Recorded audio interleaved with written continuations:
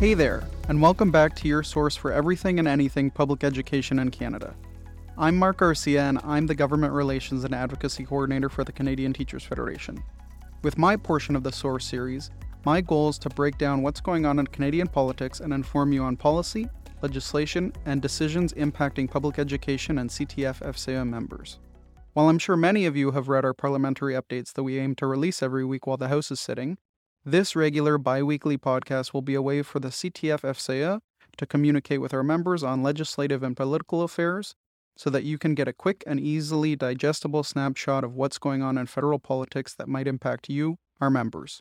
Today, we'll be recapping the budget announced in early April and the bills that we're following closely in the House right now. The 2022 federal budget was released on April 7, 2022. With a title like A Plan to Grow the Economy and Make Life More Affordable, they're really setting themselves up for something transformative, and ultimately, I think we can maybe give this budget 1.5 thumbs up. It definitely didn't have the huge spending we expected, but it did have an increase in spending. And the budget mainly focused on two things, as you could guess from the title. The first was targeted investments in some key areas to try and stimulate economic growth. Things like money geared towards green retrofits or the advent of the Canada Growth Fund, a $15 billion investment fund to be launched later. The other key aspect, and one that I think more directly impacts our members, is the making life more affordable part.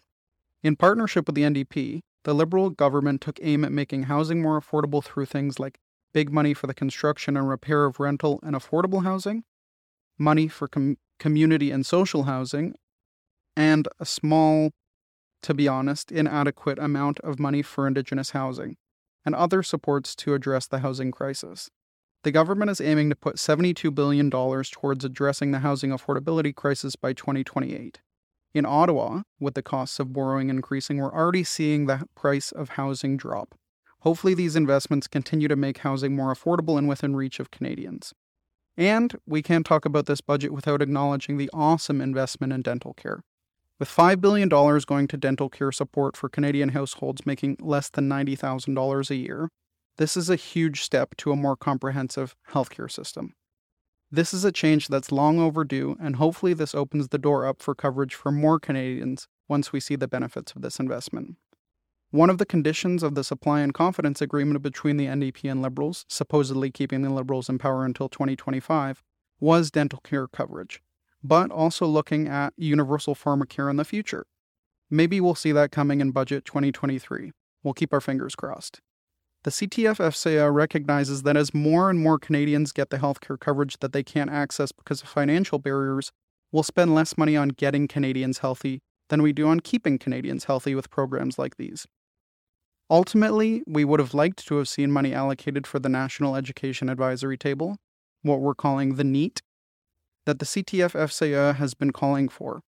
But we'll keep pushing for that, and hopefully we'll see that in the future. We thank everyone who's met with their MP to highlight why the creation of the NEAT is important in improving public education.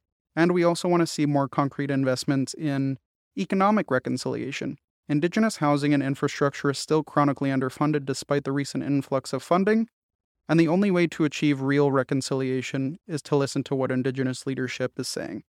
If you care about this stuff, and you should see what the Assembly of First Nations, the Inuit Taprit Kanatami, and the Métis National Council are calling for.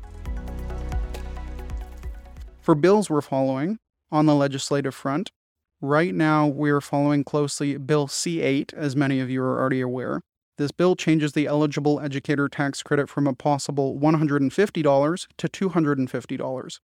Unfortunately, the Canada Revenue Agency opted to put all tax returns on hold for those who claimed the tax credit, expecting the bill to pass by tax deadline.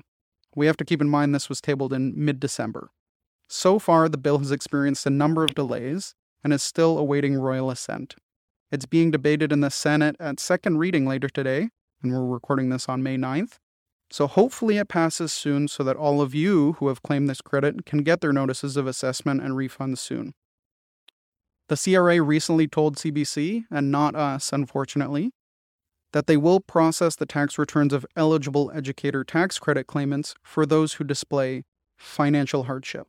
whatever that means. Your guess is as good as ours. Call CRA and see if you're eligible.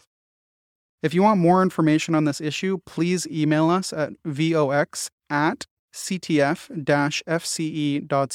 for an auto-response with our written update and some resources. We'll keep following C8 very closely. We're also following Bill C-13, an update to the Languages Act that commits the government to ensuring access to French language education in minority areas. That's it for me today.